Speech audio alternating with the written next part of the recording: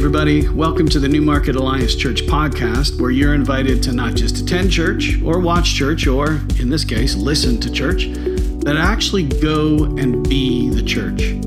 For everything you need to know about our community, be sure to go to newmarketalliance.ca and maybe even drop us a line to let us know you're listening. We read everything you send and we'll be sure to get back to you. Our worship service happens every Sunday at 10 a.m. in person or streaming online. We want you to know you absolutely matter to God, and you absolutely matter to us. Everyone is welcome and wanted. Now, let's join today's teaching. If you know me, it's not like I'm proud of it. It's sort of like a quirk more than a feature, but I am like a movie buff, okay? I'll take you all on in trivia of movie buff. I like good directing. I like good acting. Sometimes you may have noticed there's someone who has just a brief screen appearance, but has this oversized impact. Like, there's you know how many scenes Jack Nicholson is in A Few Good Men? Three scenes. But he's all that most people remember from that movie. Alec Baldwin steals the movie in Glengarry Glen Ross with like one scene. Put that coffee down. Coffee's for closers, you know. Anthony Hopkins, he wins an Oscar for Silence of the Lambs. People still have nightmares about this Hannibal performance. 16 minutes total screen time. Even Michael Keaton in Beetlejuice. I mean, the movie is called Beetlejuice. 17 minutes of screen time. And here's one that will blow your minds. Heath Ledger, who just steals the show in The Dark Knight, 2.5-hour movie. He's in it for under 20 minutes. And then there's like little cameos that once you see them, you'll never forget them. Gene Hackman in Young Frankenstein. Samuel L. Jackson in Deep Blue Sea. Some of you will never forget that one. And Bill Murray in Zombieland. And so, but whether you're a star or a cameo with one line, you notice it's the actors who still get all the acclaim. What about the unheralded but totally necessary people who comprise the 8 minutes of scrolling credits at the end of a movie? You know, there's no Heath Ledger performance if there's no key grip, best boy, gaffer, all of which, by the way, I have no idea what they do. But I know they're important because they're in every movie that I watch. And we have people in our church who are part of this growing Ontario film industry connected to our church. Jeff DeWold just retired from it. You probably, if you look close enough, can see his name in some credits if you look for them. He and Nancy's son is in the business. And if you look hard, you can see him listed in the latest Fast and Furious movie. Or maybe it was the second last. I know it was the one where Vin Diesel mumbled his lines about family and then drove over the speed limit. It was that one of the Fast series. Neil and Kelly Garby's son is in the industry and getting increasingly more responsibility, and you can find his name in the credits if you look hard enough. I bet, though, that a lot of those projects, and let's be honest, most of them, you're not exactly bragging about. You're not like, I don't know, bragging about another Bachelorette reality show or a Transformers sequel or a cheesy horror knockoff or even a successful but kind of critically hated movie. I don't know, like Super Mario or something, you know. Hey, it's me, Chris Pratt, you know. But imagine just being even a boom mic holder on Schindler's List or a story editor on Shawshank Redemption or one of the many CGI artists on The Matrix or in the orchestra in Saving Private Ryan, or an extra in Braveheart. You know, no one's going to recognize you walking down the street. Most people don't read the credits at the end of a movie. You would be unheralded, except maybe among your friends and family and those people in the industry. But still, just to have like a small contribution to those classics, what a privilege, right? What an honor to just be a footnote in a great work that will outlive you. In a way, all of us have a chance to do that, to have the honor of just even being a footnote in the timeless, perfect story that the author of salvation is writing. And we tend to focus a lot on the big names in the Bible, the writers, the heroes, even the villains. But have you ever thought about, the unsung heroes, maybe those not even mentioned, the unsung heroes, for instance, of the early church, those who helped house missionaries, those brave souls who hosted church in their homes, who risked their business and their reputation and their safety to follow Jesus and this movement that he began. The money they gave, the time they gave, the risks they took. And unfortunately, even in our modern faith communities, we have a tendency to platform and highlight and feature all kinds of great talent and powerful speakers and amazing musicians, people with a brand, people with a platform, those who have big churches. And in elevating only those voices, what do we miss? We miss the faithful, often behind the scenes voices, servants, who in God's economy are really doing the work of helping to truly build his kingdom. Christian celebrity is a problem. And look, people who motivate us and inspire us are great. Thing is, though, we serve a God who's so much greater. I think, for instance, of the connectors in our church. This is a term that our board chair, Keith West, has kind of coined, connectors. And I'm so thankful, and I'm going to name some right now, which is always a bad idea because of the huge list of people that I'll leave out. But I'm thankful for Linda and Jessica and Rosemary and Paul and Lisa Waller and Jane and Dawn Marie and Danita. And, these are people with the ministry and the gift of building bridges, of connecting people in meaningful ways. I'm so grateful for them. And they don't hold the view that the staff or the pastors are responsible for all the care and evangelism and one anothering of the community. Churches that operate from that philosophy of kind of leaving the ministry to the professionals, it removes the responsibility each of us have to be a messenger for Christ. And it makes Christians passive. It makes Christians procrastinate from their assignment from God. And sometimes I'll come across a name in the Bible, a passage that I may have even read 50 times, and I realize I must have glazed over this bit player's name, this secondary character, if you will. And I'm like, where did that person come from? Why don't I know anything about them? They're in the Bible. What an honor that is, just to even get your name mentioned in the Bible. But who is this person?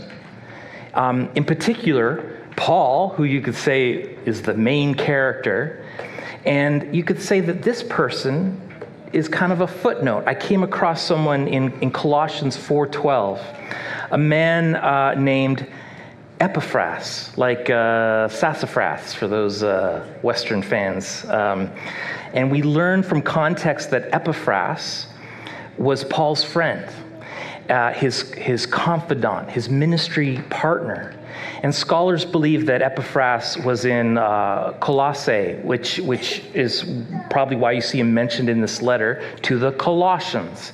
And that he goes to visit Paul in prison in Rome. Okay, so you can Google map this yourself, but That's a 2,098 kilometer trip.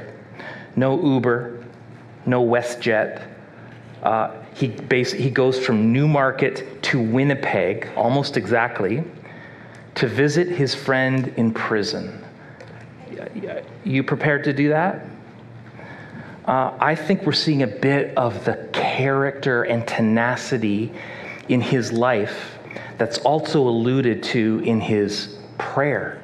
It turns out he's mentioned just 3 times in Scripture, really briefly, but each time we get a little sense of the man. Listen to this. This is from Colossians 4:12. Epaphras, who is one of you and a servant of Christ Jesus, sends greetings. He is always wrestling in prayer for you, that you may stand firm in all the will of God, mature and fully assured. So Paul tells us that Epaphras didn't just pray, but there was a passion, an intensity, that he was always wrestling in prayer. I love that. In this case, he's wrestling in prayer for the new Christians, that they would stand firm in the faith. Now, those brief words, I got to tell you, they challenge me, okay? I hope they challenge you. How often do I wrestle in prayer?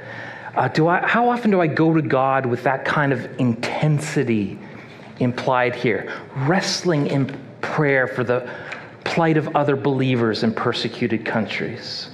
Wrestling in prayer for the salvation of friends and family who don't know Jesus. For revival in our own generation, in our own city. Or do I spend time wrestling on Facebook, spouting opinions over culture war issues, instead of taking my requests, my anxieties, my fears, my questions to the Lord? And I do pray. But so often, more than I'd like to admit, I'm tossing up prayer to God rather than wrestling it down in prayer. I'm lofting up fly balls of requests, hoping, God will field them. But that's praying the wrong metaphor. To wrestle means to fight for every inch, to get mat burns and sweat because you're not prepared to cede ground easily. Have you ever met like a serious wrestler? You can physically tell they're wrestlers from across the room. This is a picture of me with my best friend, Randy Couture, from the UFC, former UFC heavyweight champion, Olympic wrestling team, actor, expendable, Randy Couture. Best friends might be an overstatement. He did ask if I would be his best friend, and I never got back to him about that. But you'll notice we're about the same size, or I could be a bit bigger. It's hard to tell. Anyways, check out his ears, called cauliflower ear. And you get that from blunt force trauma. You're in tight quarters. You're in headlocks. You got your ear rubbing up against bone and fabric and skin and on the mats, and it's collateral damage from the war. I mean, that's real grappling. In Romans 15:14, there's a word or words that speak to the diligence, the tenacity that I'm talking about. It's in the New International Version, and it's the word endurance. And in the original Greek, it's 2 words. It's huponome and paraklesis, which means to abide and to beg, to call for help, to abide in a place of seeking God's intervention and help. Sounds like a wrestling prayer to me. And maybe you ought to take it as a rebuke of our commitment issues that we have in the 21st century as Western Christians, Our commitment to gathering, our commitment to serving, to giving, to worshiping, to loving, to praying. We are getting, as a generation, dare I say, flaky. We'll flake out on our Christian commitments if practically anything more appealing comes along. Oh, God will understand. And I'm not pointing a finger here, I'm confessing, okay? This footnote of a person challenges us to stay in prayer, to wrestle in prayer, to not flake out. I have this sense that some of our prayers that we've prayed aren't unanswered as much as they're unwrestled prayers. God presented us with an opportunity to lean deeply into Him, and we did for a moment, and then we got distracted, or our iPhone buzzed, or we got frustrated, and we exited the prayer closet. And Jesus asked his disciples on the night he was betrayed, "Oh, guys, could you not have tarried 1 hour?" And sometimes I think, oh boy, Jonathan, could you not tarry 5 minutes? All we know about this footnote in the life of Paul and the early spread of the gospel is just a tiny bit of Epaphras' character and a description of his prayer life, that he wrestled and grappled and labored over these baby Christians in Colossus. And so Paul is, of course, a great hero of the faith. A large percentage of the New Testament is written by Paul, and countless biographies and commentaries and movies are made about him. Like, his impact is obvious. The spread of the gospel throughout the known world in the first century is largely because of Paul. I just wonder, though, I can't help but wonder, what impact some of these footnote Christians, like Epaphras, may have had on the big story of God's move. And we may not know the impact until we're in heaven. I have a feeling, though, that it's an outsized impact in the supernatural world, in the unseen world. I wonder if people like Peggy and Andy Lindquist, if we will discover in heaven that they had an outsized impact on people coming to Christ. And see, half of you don't even know who I'm talking about.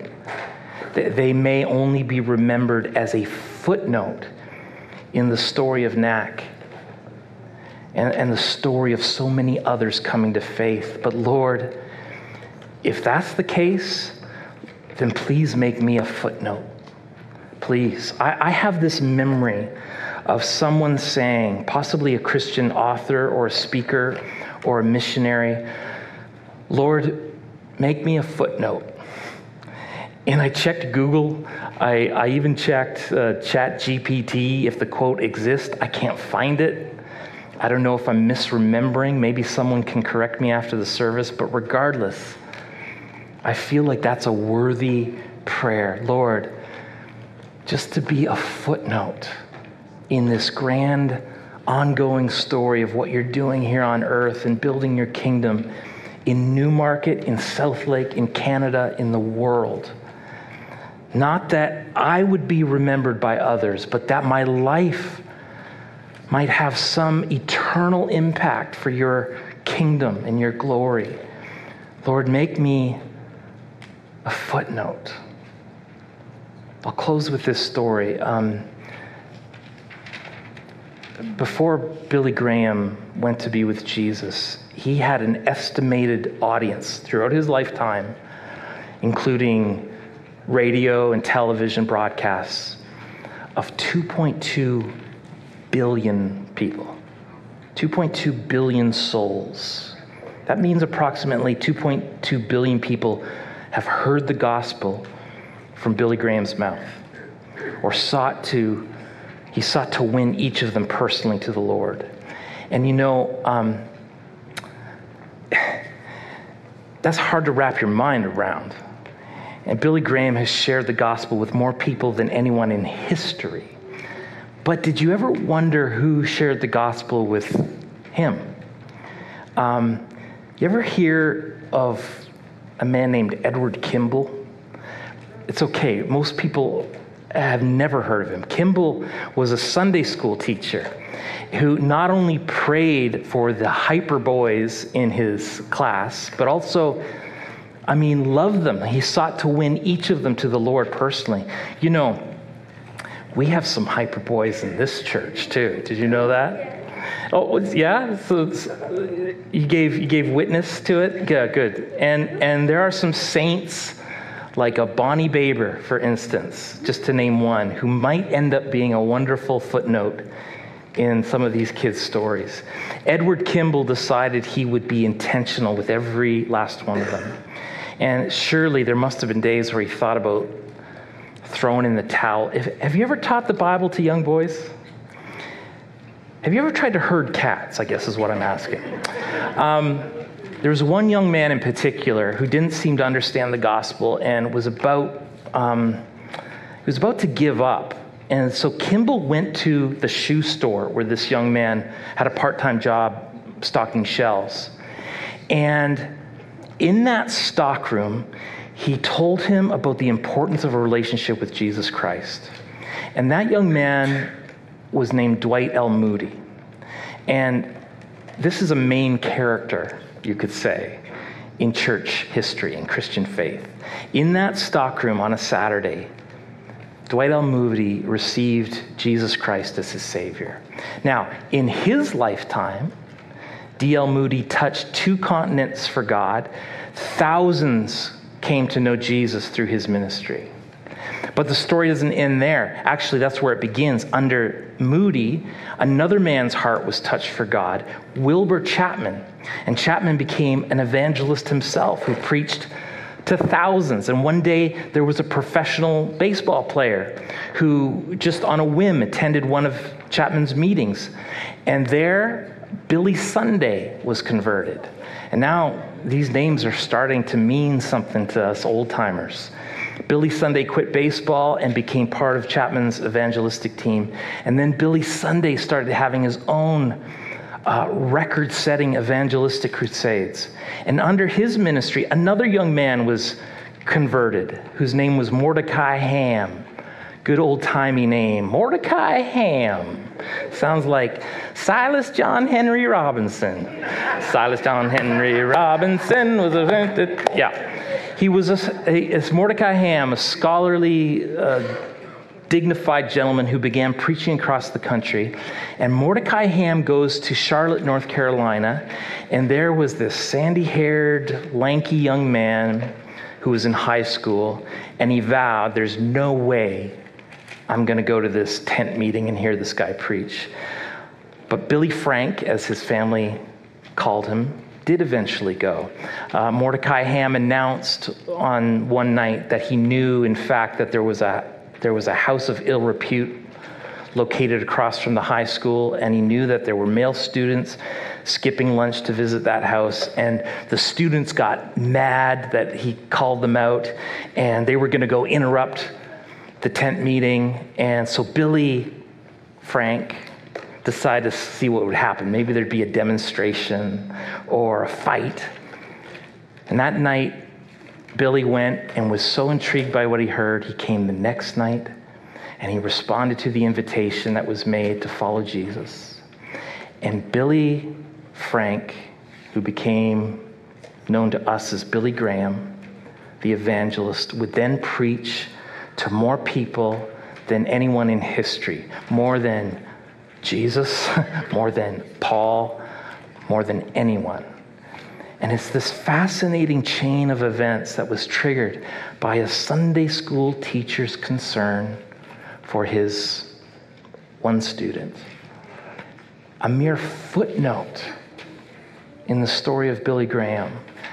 And Billy Graham may actually be the reason that some of you or some of your parents are now walking with Christ. Is that right, Beryl? Ah, and your dad. Amazing. Went to England, I imagine. Yes. Yeah. Listen, you have served in some capacity. You have loved others in your neighborhood. You have wondered, is this going to bear any fruit? Is this actually making any difference or not? And you've gotten discouraged You've thought about quitting because you're not seeing any results. Next time you're tempted to give up, would you remember this simple dude, Edward Kimball, whose persistence and faithfulness was absolutely honored by the Lord? The kind of fruitfulness that wasn't just like tenfold, but 2.2 billion. The story would have looked so differently if there had been no Edward Kimball. Lord, make me a footnote. Make us a footnote.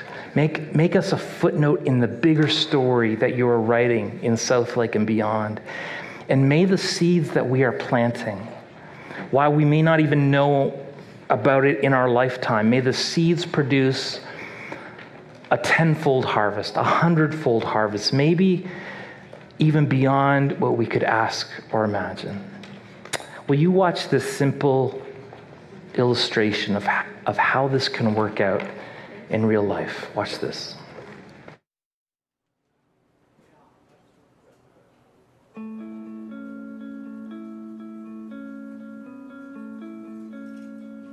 This is Nate.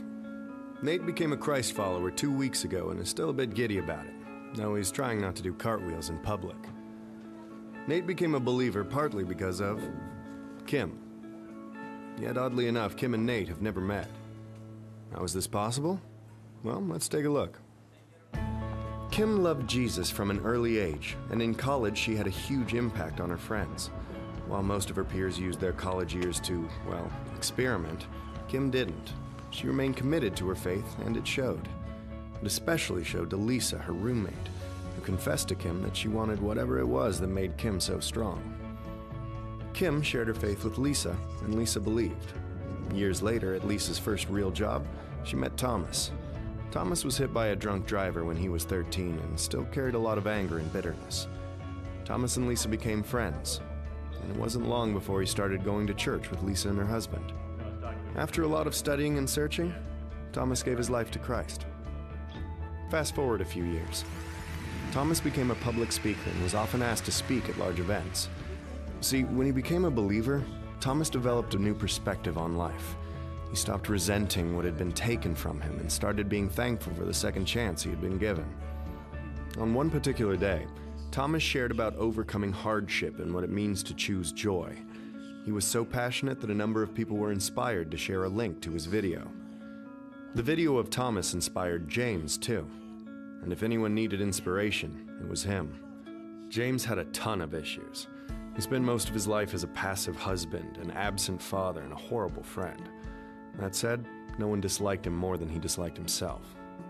But everything changed the night he happened to watch Thomas online. Something clicked and he knew what he had to do. He surrendered his miserable life to someone greater, and he was forever changed. James fought hard to make up for the lost years with his family, and he also began working with young men who were in danger of throwing their lives away. One of those men was Nate. Nate didn't really know his own dad, and he had no real direction in life, ultimately bouncing from one bad decision to another. Because of that, he often found himself in trouble with the law. No one had ever showed him what it looked like to be a real man. That is, until he met James. James became the first father figure Nate ever had. He learned about honesty, self-control, humility, and integrity, and where those traits come from. 2 months later, Nate publicly declared his belief in Christ, and of course, James was there. Now you can see the connection. Nate was impacted by James, who was influenced by Thomas. Thomas saw an uncommon joy in Lisa, who learned of Jesus from Kim. Kim's relationship with God eventually led to Nate's. Funny how these two people have never met and never will.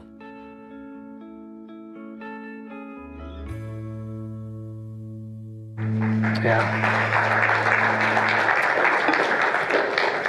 Oh, but they will meet one day. They will. And you may not ever know the impact you had by serving someone at the soup kitchen and just loving on them. Kids, you may not realize the kind of impact you could have on your friends at school, but you do. You have an impact. And so, Lord, would you make us even just a footnote in the life story of someone else's conversion? Would you make us a footnote even in the grand story that you're writing of bringing your kingdom to earth as it is in heaven? What an honor it would be, Lord. Make us a footnote, I pray. In Jesus' name.